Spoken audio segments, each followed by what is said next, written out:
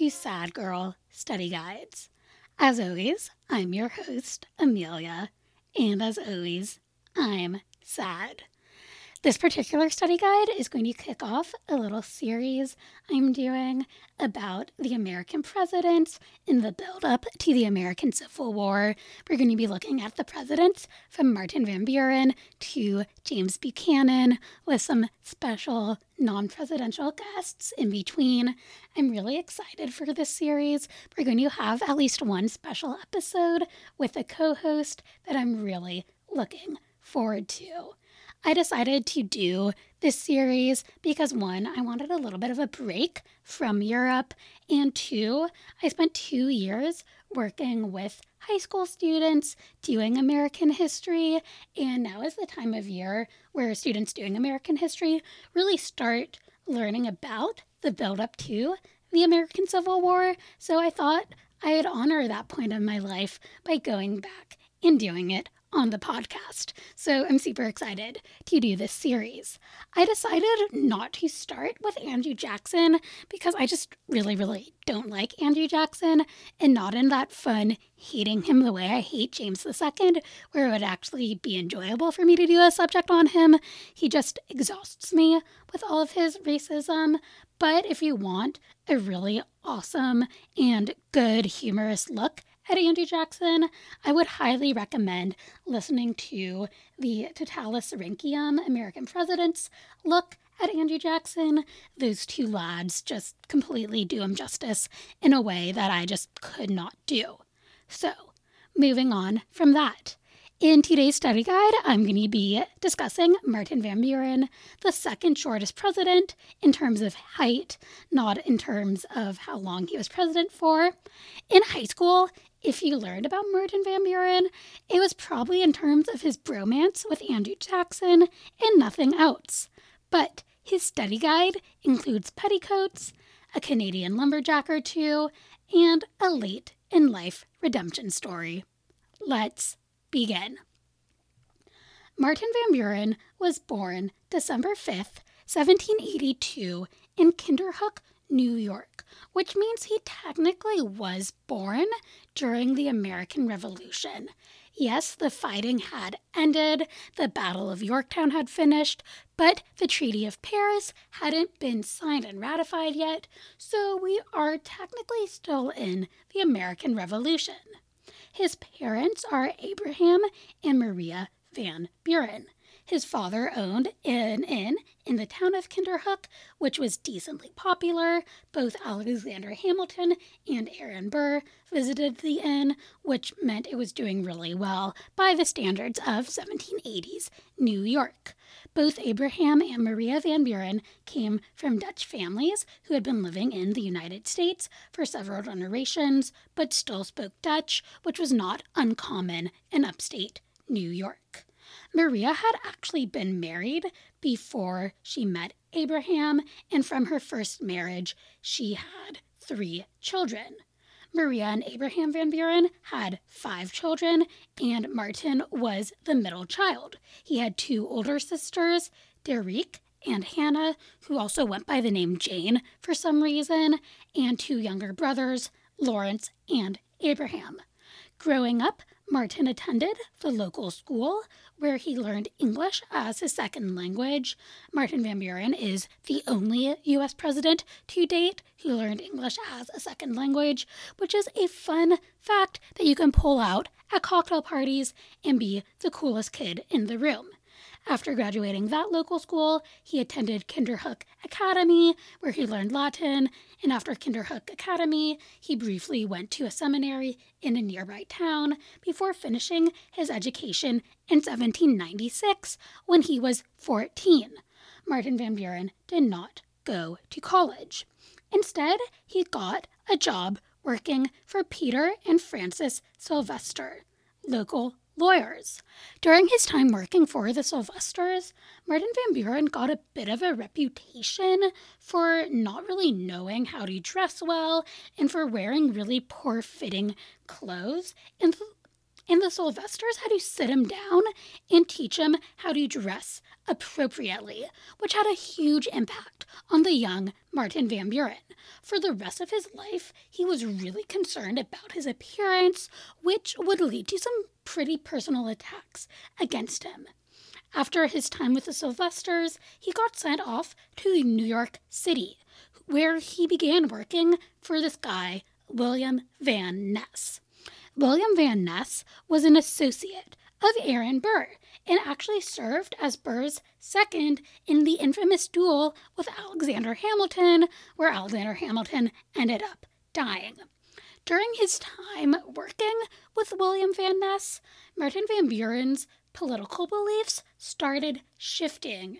He began moving from a more federalist belief in government, where he thought that the federal government should sort of be running everything more top-down, to a more democratic Republican belief in things that really emphasized small federal government and more state power.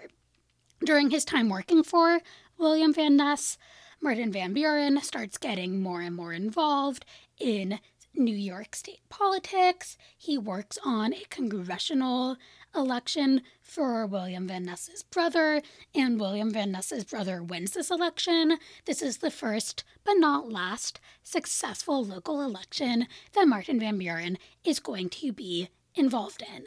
In 1803, when Martin Van Buren is 21, he passes the New York State Bar and is able to practice law on his own. 4 years later, in February 1807, Martin Van Buren gets married. His wife is a childhood friend and his first cousin, Hannah Hoes. Martin and Hannah both come from Dutch backgrounds. They had known each other growing up, which isn't surprising given the whole cousin thing, because welcome to the early 1800s. Of course he's going to marry his cousin. The two end up having 5 sons, one of whom is going to die in childhood, but the surviving sons do manage to be fairly successful in later life. One of his sons, John, is going to become the Attorney General of New York. Another one, Martin Jr., is going to eventually become Martin Van Buren's secretary. And then another, Smith Thompson Van Buren, will be his special assistant. Basically, all the sons are going to get involved in politics and do pretty well for themselves through more than a little bit of nepotism. The same year that he marries Hannah, Martin Van Buren starts getting involved in New York State politics. He gets involved in the governor's race by supporting the winning candidate, Daniel Tompkins. Thanks to supporting the winning candidate, Martin is given a position in a local probate court, and he will serve in that office for the next 6 years, until 1813. In 1813, Martin runs for a seat in the state senate, and he wins. He will serve in the state senate from 1813 until 1820 as a Democratic Republican. It makes sense that Martin Van Buren is a Democratic Republican. This is during the War of 1812. The Democratic Republicans are very firmly on the ascension. It's the years of James Madison, James Monroe. We're getting into the era of good feelings. During this time period, he's going to also be serving as the Attorney General of New York from 1815 to 1819 because, hey, why not serve 2 wildly different positions at the same time? In 1819, his wife Hannah dies from tuberculosis. This is really devastating for Martin Van Buren. He never remarries, and the same year that his wife dies, he steps down from being Attorney General of the state. During Martin's time in state senate, he gets decently involved in the War of 1812, which, as we might recall from high school history class, is one of those early American wars where America aggressively doesn't win, but they also don't exactly lose. It's the War of 1812 that's really going to put some key figures like Andrew Jackson and William Henry Harrison on the map. And it's in the War of 1812 that the White House gets burnt down. But other than that, we don't need to worry that much about it. During the war, Martin Van Buren is going to help pass some state bills that increase the size of the New York militia and ensure that New York State soldiers actually get paid. He's going to do some work to make the New York militia more effective. He's going to help prosecute the U.S. general who lost control of Detroit to the British. Martin Van Buren's really going to make a name for himself during the War of 1812, not as a fighter, but as someone who's very, very pro-army, which is really helpful if you want to get ahead in American politics. As it turns out, the average U.S. citizen likes to vote for a pro-military guy. After the war, Martin Van Buren is going to work to get the Erie Canal built, and he will eventually get himself onto the Board of Regents for the University of the State of New York system. So he's definitely getting things done during the War of 1812 and afterwards in the state government. While the war is going on, one other kind of big thing happens for Martin Van Buren that's going to have ramifications down the line. The Van Buren household has a slave named Tom. And I know this sounds really weird because when we think about New York State, we usually don't think about slavery. But slavery was legal in New York. It's just that New York had this system known as manumission, which meant that slavery was slowly going to be shifted out. And in 1814, it was in this process of slowly being shifted out. And that's when his slave, Tom, ran off. And when his slave ran off, Martin Van Buren legally could have tried to get him back, but Martin Van Buren was like, nah, whatever, I'm not going to make an effort to get the slave back.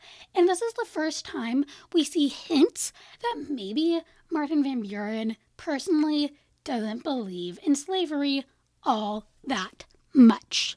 So that's a little bit of what's going on when Martin Van Buren is serving in the New York State Senate.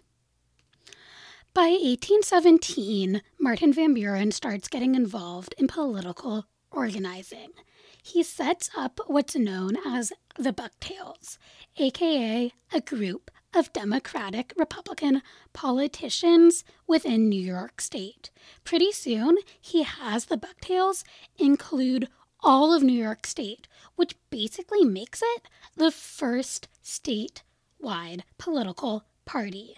He has the Bucktails very much focus on party loyalty and rewarding those who are loyal to the party with appointments to office.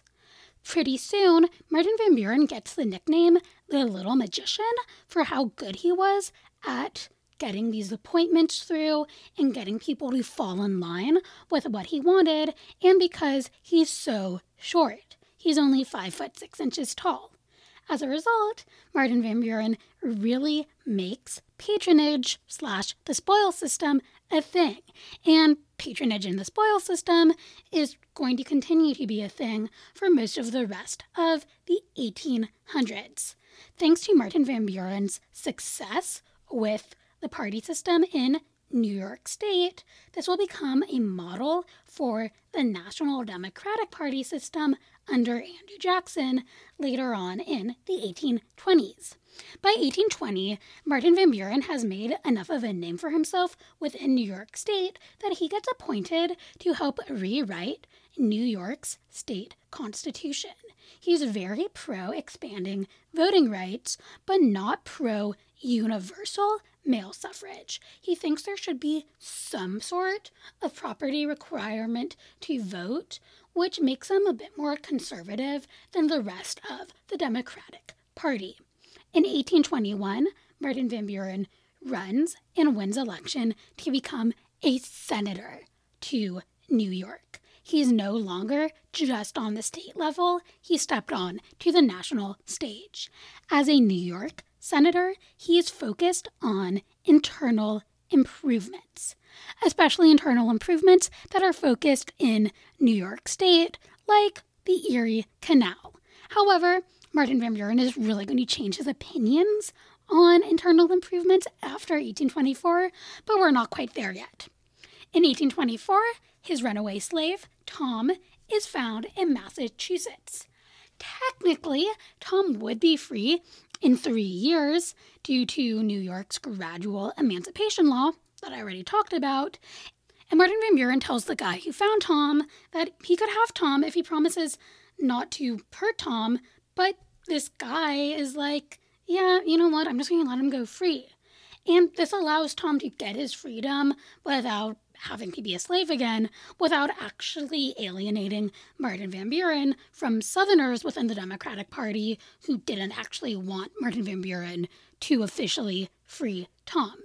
This is not going to be the last time that we see Martin Van Buren pretty successfully walk the line between abolition and slavery parties within the United States at the time.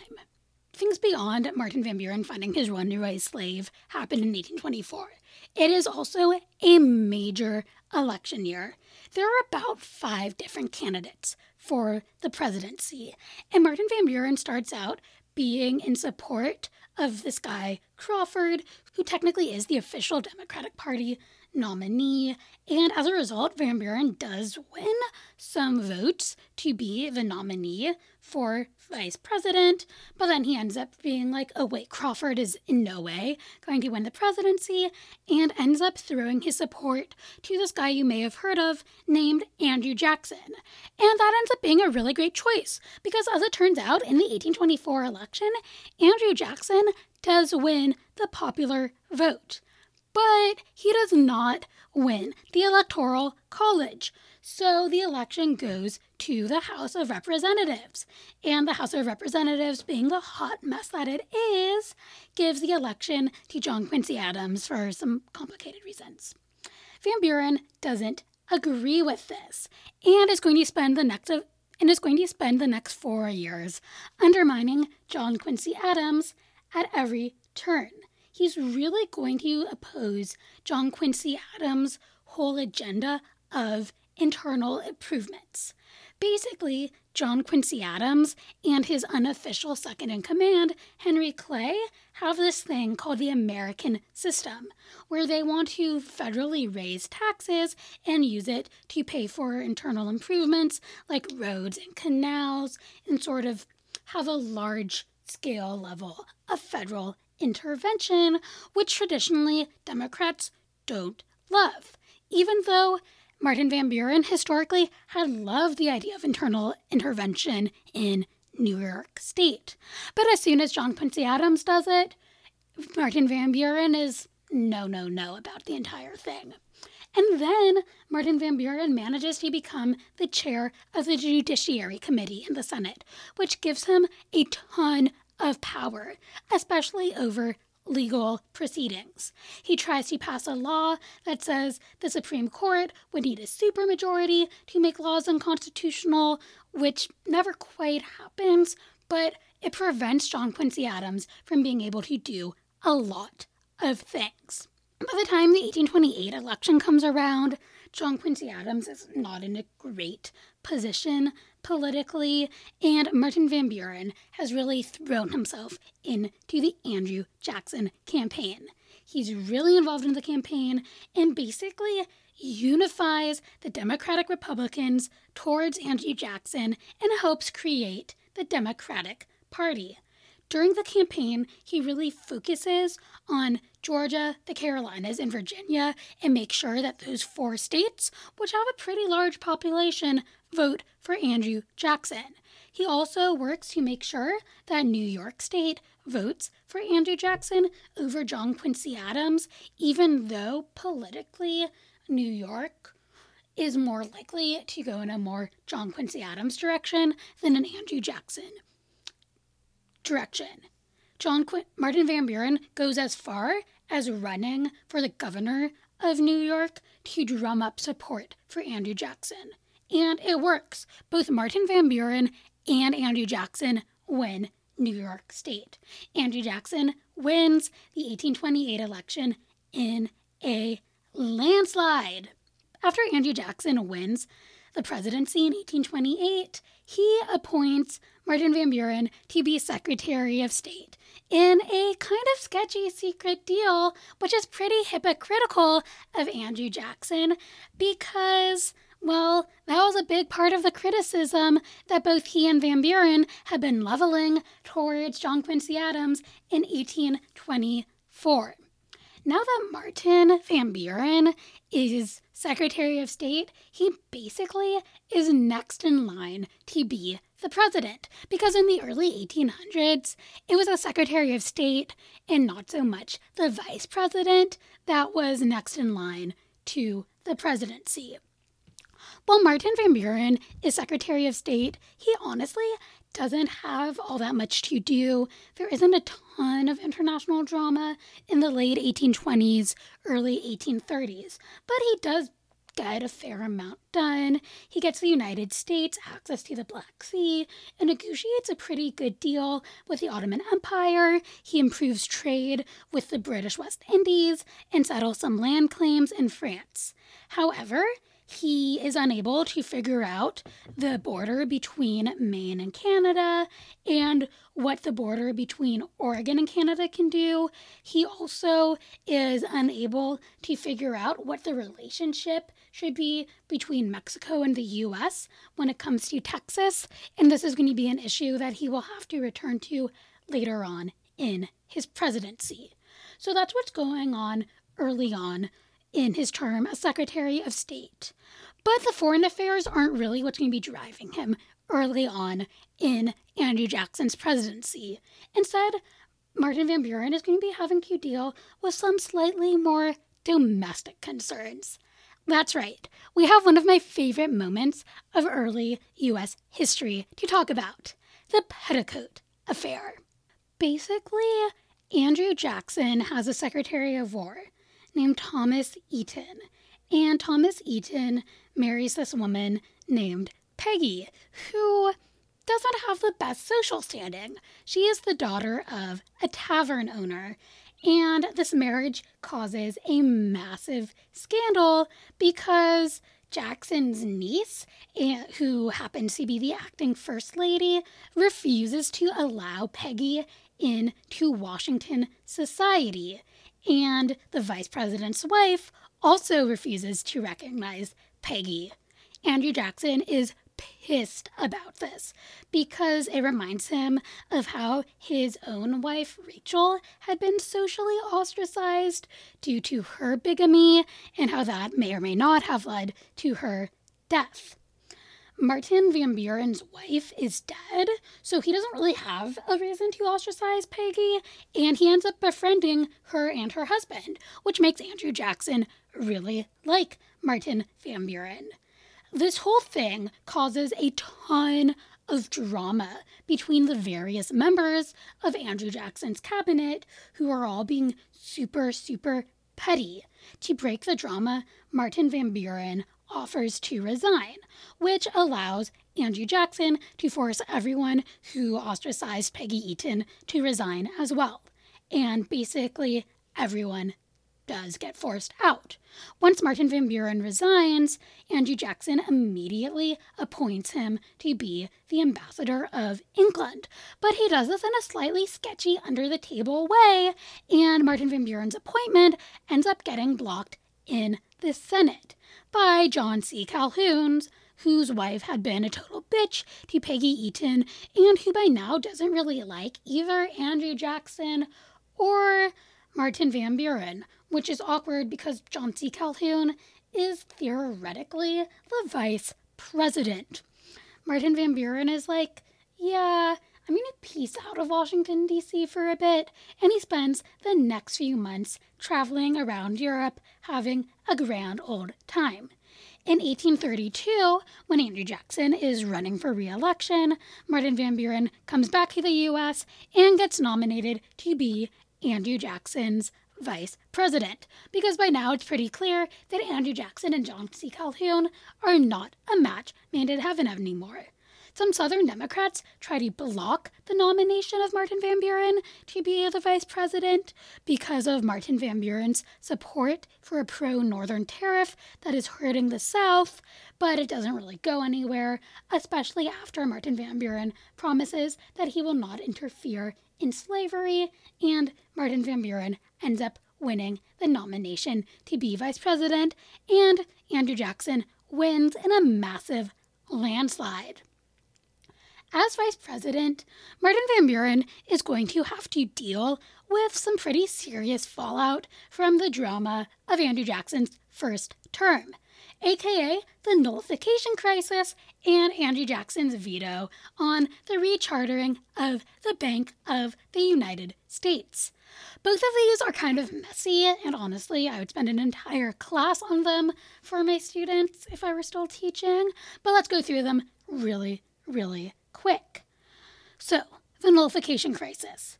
Basically, in 1828, we had this tariff on cotton and textiles, and the South is really annoyed because it's really helping the North, but kind of screwing over the South. In South Carolina, where then Vice President John C. Calhoun is really getting impacted by it, and it gets to the point where South Carolina kind of threatens to not pay the tariff and kind of threatens to leave the U.S. over it, and in response, Andrew Jackson threatens to send in federal troops unless South Carolina backs down, and it works. But we have a lot of unease and unresolved questions about who wins, states or federal governments, which definitely will not come to bite anyone in the ass later on. And then we have the bank veto.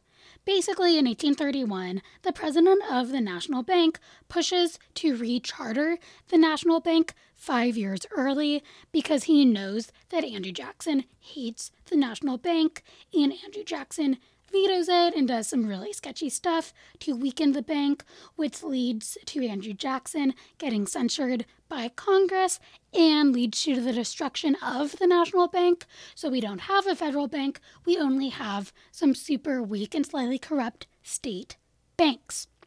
All of this results in a whole lot of drama for newly appointed Vice President Martin Van Buren.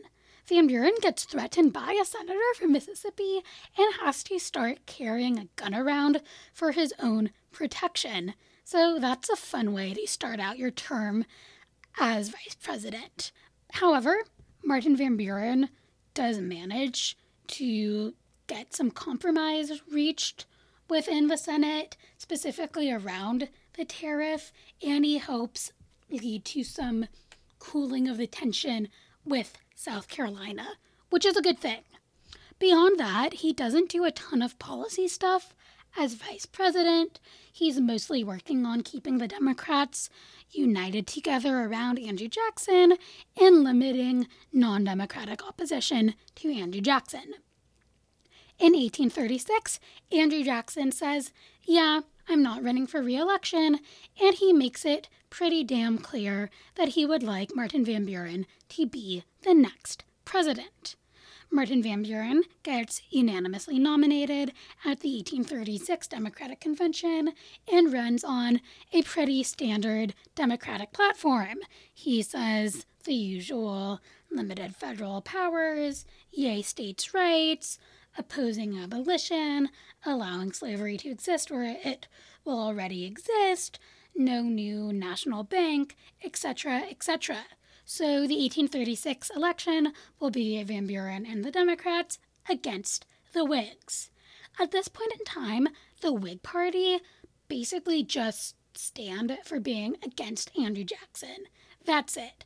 The Whigs are extremely unorganized. They're so split that they run 3 different candidates. So while Martin Van Buren only wins 50.9% of the popular vote, he does extremely well in the Electoral College. He wins 170 electoral votes, while the next closest candidate only wins 73, and as a result, he pretty easily gets the presidency. There's a teeny bit of drama over who will be the vice president because his choice initially doesn't win a majority of votes in the Electoral College, but his running mate does eventually get the vice presidency. Huzzah! So, let's talk about Martin Van Buren as president. Spoiler alert, his presidency isn't that long or that successful. There's a reason that Martin Van Buren is a one-term president.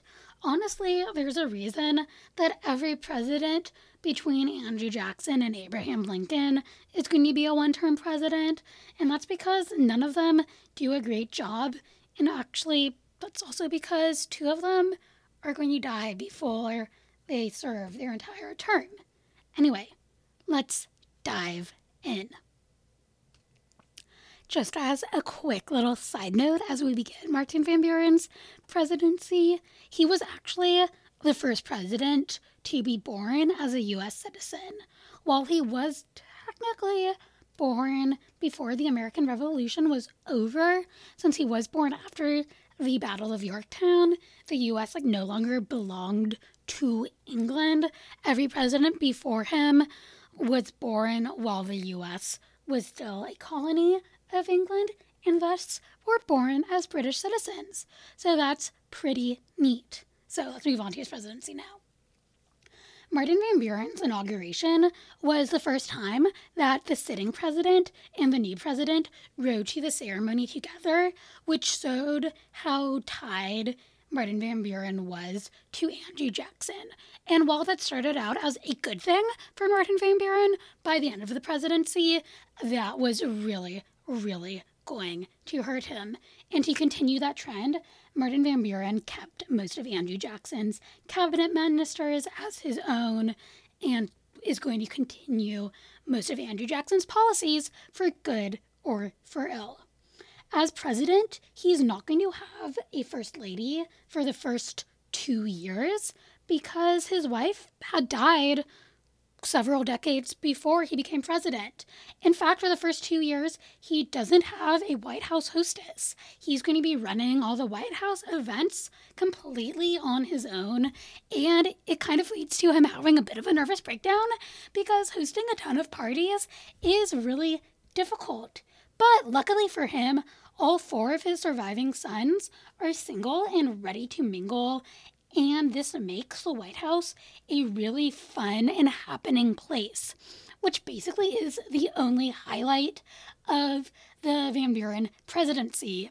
In 1838, his son Abraham gets married, and Abraham's wife, Angelica, is like, hey, I will be hostess. Angelica has amazing taste, and luckily for everyone, she's related to Dolly Madison and can go to Dolly Madison for advice, so Angelica is able to throw these amazing White House parties, which initially is awesome, but then Angelica, and by extension, Martin Van Buren, are going to be criticized for being too extravagant and too over the top.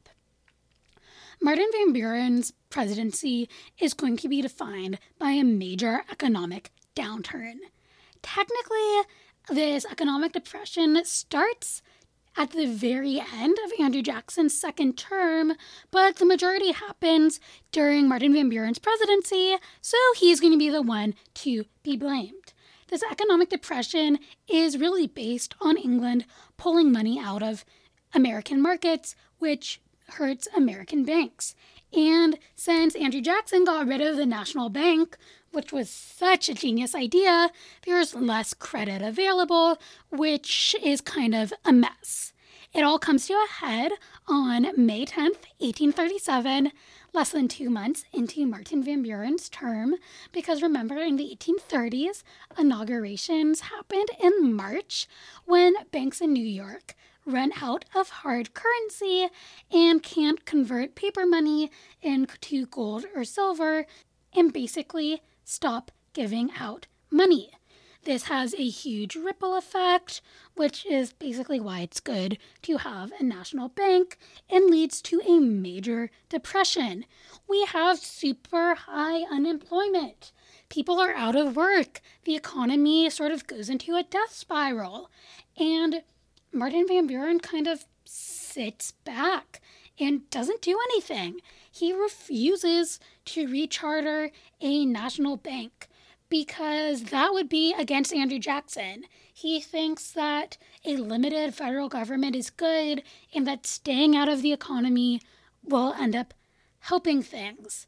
Instead, he pushes for an independent treasury that could restrict paper money and inflation. And this idea fails. Meanwhile, the Whigs are like, no, we should recharter the National Bank. Rechartering the National Bank will allow for us to have credit. It will allow for us to have hard currency. It will reverse the economic depression. And instead, it doesn't happen. And it takes the U.S. a really long time to recover from this economic panic.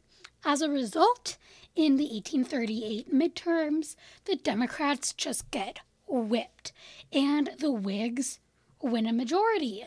The Whigs get a Whig Speaker of the House. The Democrats just completely lose, and it's really, really bad for Martin Van Buren. And the whole economic crisis isn't the only thing that he's having to deal with. He's also having to deal with Texas. In 1836, Texas becomes an independent country. Basically, in 1835, Mexico had created a new constitution, and part of this new constitution had outlawed slavery. Texas, which by then was part of Mexico, had a lot of Americans living there, and Americans in Texas really, really liked having slaves and did not want to give up their free and forced labor. So they revolt from Mexico, and we get fun things like the Battle of the Alamo. And by April 1836, Texas is an independent country that is free from Mexico. Andrew Jackson wants to annex Texas and make it part of the United States, but that would cause drama with Mexico and make Northern abolitionists mad, etc., etc. And the question over whether or not to annex Texas doesn't quite get resolved by the time Andrew Jackson leaves the presidency, so it becomes Martin Van Buren's issue. By August 1837, it's pretty clear that Texas is not going to become part of the United States at that point in time, because if it did, it would disrupt that really delicate balance of free and slave states. By 1838, Texas withdraws its offer to allow itself to be annexed into the United States as a state, but it is not the last time that the Texas question pops up into United States politics. Right after the Texas question is partially resolved, Martin Van Buren then has to deal with drama with England because of Canada. Oh, Canada. Basically, Canada is having some really fun rebellions in 1837 and 1838 over how England is governing it under the reign of William Lyon Mackenzie. Canadian rebels use the steamboat called the Caroline to fight against the English, and when British soldiers capture the Caroline, an American is killed, and technically the death happens on the U.S. side of the border, which makes it a bit of an international incident, and everyone's like, oh no, are the U.S. and England going to go to war again over Canada? Everyone remembers how well that happened in 1812. Luckily for Martin Van Buren, that rebellion collapses before any major drama, before the U.S. and England can happen, but to be safe, Van Buren promises U.S. neutrality in regards to Canada in January 1838. But once that bit of drama with Canada is resolved, we get a new bit of Canadian drama in regards to the Maine border. Both the U.S. and Canada want land near the Aroostook River, which leads to a literal shouting match between lumberjacks in December 1838 and what's known as the Battle of Caribou. The governor of Maine gets super excited and leads this chant of Maine and her soil or blood and starts building some forts on the border. And Martin Van Buren is like, dude, what are you doing? We are not going to war over some fucking lumberjacks. Eventually, Martin Van Buren is able to ramp everything down. We have another round of negotiations, and there's no fighting over the lumberjacks. But everyone's really pissed off with Martin Van Buren because nationalism and maple syrup. So yeah, that's the Canadian drama that you definitely did not learn about in high school, which is kind of a shame because it's really fun. And yet another time that Canada kind of kicked our asses. Sorry, Canada, we shouldn't make so many jokes about you because so far you're 2 for 2 when it comes to fighting America. Martin Van Buren might not be doing so well when it comes to fighting, but there is one area of foreign policy where he does do a pretty good job. But when he does do a good job, it is kind of in terms of human rights violations, which isn't so great. And that is his policy towards Native Americans. Yes, he does win these battles, but it comes at the cost of some pretty epic human rights violations. Andrew Jackson set up the federal policy of moving Native Americans west of the Mississippi River because who cares that they were there first and that, it was their ancestral land. There's gold in them hills. So yeah, kick them out. And Martin Van Buren continues that policy. In 1838, he has the U.S. Army forcibly move all tribes that aren't complying with that policy, even though the U.S. Supreme Court was like, yeah, no, you can't do that, in a case known as Worcester v. Georgia. This decision is known as the Trail of Tears. So yes, technically, Andrew Jackson isn't responsible for the Trail of Tears because it did happen in Martin Van Buren's presidency, but he fucking set it into motion. So yeah, let's blame Andrew Jackson because Andrew Jackson sucks. Martin Van Buren also got involved with a war with the Seminole tribes in Florida. Even though the U.S. Army wins quite a few battles, it was fully impossible for the Army to win because of the Seminole tribes' heavy use of guerrilla warfare, and the U.S. Army ends up having to sue for peace. This is the first time that a native tribe in the U.S. forces the U.S. Army to sue for peace, so that was super exciting. However, the peace ends in 1839, and the war continues. Martin Van Buren gets criticized for this.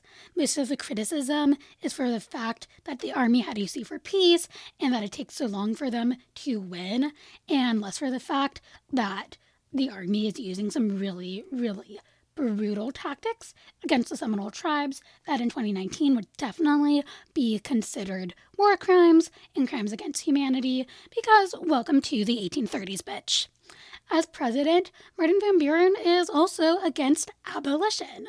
Yeah, Martin Van Buren just isn't doing a great job as a human being right now because he feels like it divides the country too much. However, while Martin Van Buren isn't a huge fan of freeing slaves, he also doesn't want slavery to expand into new territories.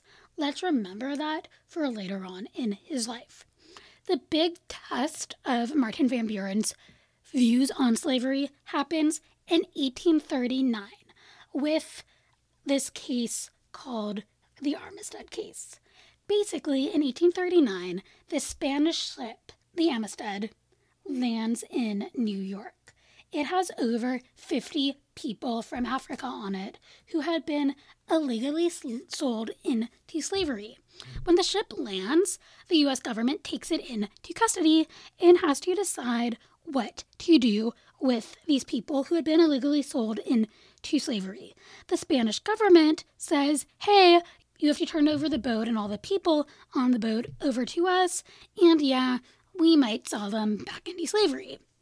But the District Court of New York says, And the people on the boat who were illegally sold into slavery are free. And this makes Spain super angry.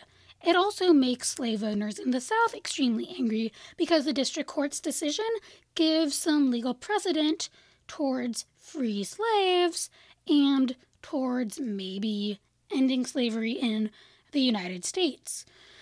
There are a bunch of appeals, and eventually this case makes its way to the Supreme Court. It becomes such a huge case that John Quincy Adams, who had been a president and is now a member of the House of Representatives, ends up arguing before the Supreme Court on behalf of the freed slaves. Eventually, the Supreme Court says, yeah, these slaves were wrongfully enslaved and are now free. And this is huge. It says that the Supreme Court and the American judicial system are allowed to get involved in abolition. The Supreme Court and the American judicial system can step in and free slaves. This is going to have some pretty epic ramifications down the line. No spoilers. The last big thing that happens in Martin Van Buren's presidency has huge ramifications in 2019. In fact, it probably impacts your day-to-day life, and that is the invention of the word okay. Okay probably was invented because of Martin Van Buren. It may have come from a nickname for him, Old Kinderhook, which came from an 1839 article about Martin Van Buren.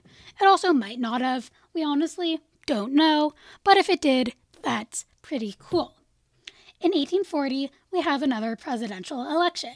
Martin Van Buren pretty easily wins renomination from the Democratic Party, but he's up against a much more united Whig Party.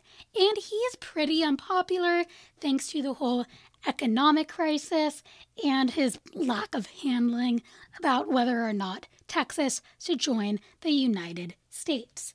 The Whigs nominate war hero William Henry Harrison, and the Whigs go pretty dirty in the 1840 election. They give him the nickname Martin Van Ruin and portray him as this out-of-touch elite, which is pretty ironic, given that Martin Van Buren was the son of a tavern owner who didn't even finish high school. The Whigs also really like to bring up the fact that his running mate had a common-law African-American wife, which, was true. And Martin Van Buren ends up losing pretty huge in the Electoral College. He only wins 60 electoral votes to William Henry Harrison's 234 votes. However, 80% of eligible voters voted in 1840, which is pretty cool, although remember, only white men could vote. After losing the 1840 election, Martin Van Buren moves back to Kinderhook, New York, and he'll pretty much live in Kinderhook, New York until his death. After 1840, Martin Van Buren starts to become more and more outspoken against slavery. This prevents him from being the Democratic nominee in 1844. By then, he's so against slavery that his old BFF, Andrew Jackson, is like, yeah, you shouldn't vote for this guy to be president, and the two basically fall out. After 1844, he openly supports anti-slavery laws like the Wilmot Proviso and says that he regrets some of his earlier support for laws that allowed slavery to spread, like the Missouri Compromise. In 1848, Martin Van Buren gets nominated by the very anti-slavery Free Soil Party, which I promise I will be discussing in more detail in later study guides. Even though the 1848 Free Soil Party didn't win any electoral votes, he did win 10% of the national vote in 1848, which is fucking huge for a third-party candidate. Martin Van Buren continued to support the abolitionist movement and continued to be against slavery, although he did also continue to support the Democratic Party, which did put him in a bit of a rock and a hard place as the Democratic Party got more and more associated with the South and slavery. However, once Abraham Lincoln won in 1860, he supported Abraham Lincoln and spoke out against secession and the need for the Union to stay united. In 1861, Martin Van Buren became really ill, and he never quite recovered. He died on July 24th, 1862, of asthma and heart failure at the age of 79. He's the only president to live during both the American Revolution and the Civil War. So, for those study guiders, because we still don't have a fun nickname for you all, who prefer bullet points to a full-on lecture, let's do a quick, or not so quick, recap of the life of Martin Van Buren. Martin Van Buren was born in upstate New York to Dutch-speaking tavern owners. English was his second language, and he finished his schooling after high school. After he finished high school, at the age of 14, he started working for a lawyer, and he did a pretty good job of it. He got invited to work for a friend of Aaron Burr's down in New York City, and very quickly got involved in New York State politics. He got a name for himself for organizing Democratic politicians and basically creating the Democratic State Party structure within New York State. He was able to put this leadership into practice on a national level and basically created the Democratic Party apparatus for Andrew Jackson. Martin Van Buren's friendship with Andrew Jackson had huge ramifications for both of them.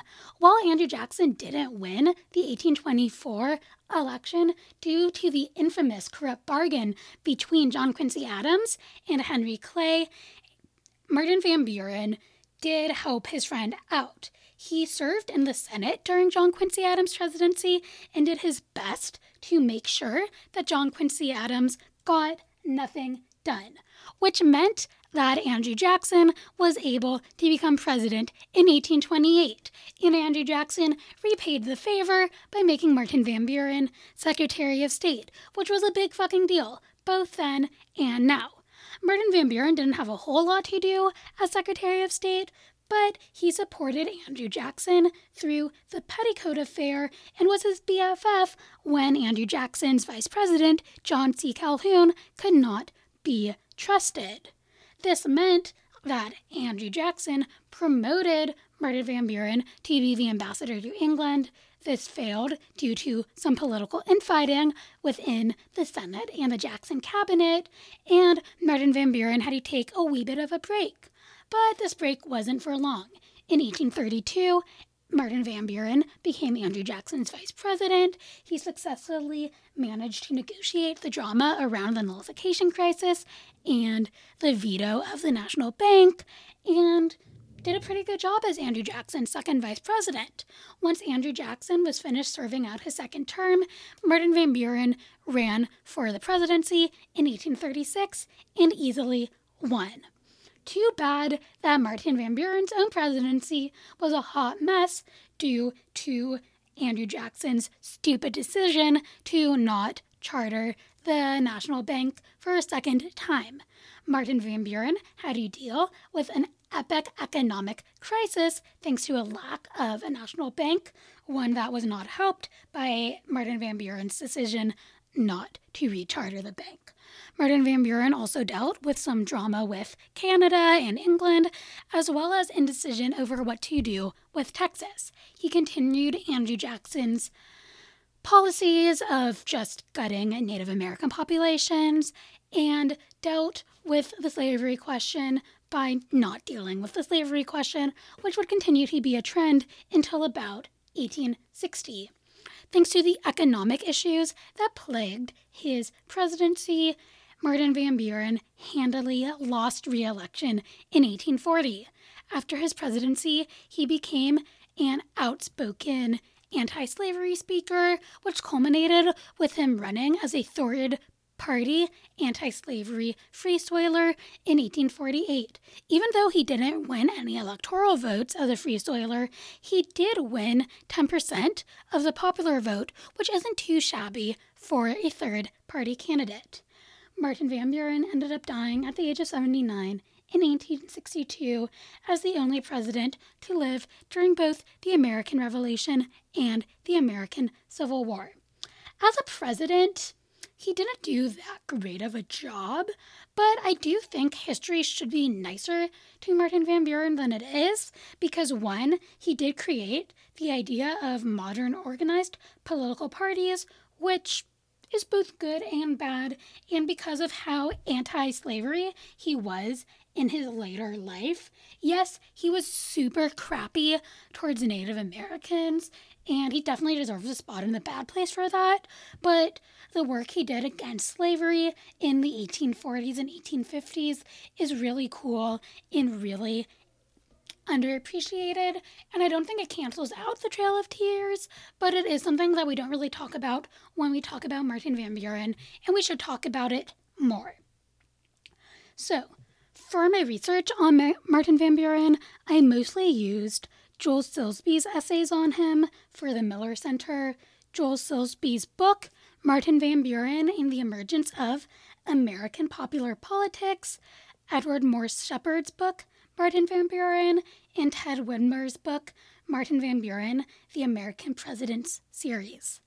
The next study guide will be skipping over William Henry Harrison because his presidency is really short. It doesn't quite deserve a full episode. Instead, I will be doing a tangent cast on him, which I will be releasing to everyone in addition to Patreons. The next full-length episode will be on John Tyler. Until then, if you have questions, comments, or concerns, you can reach me at sadgirlstudyguides@gmail.com.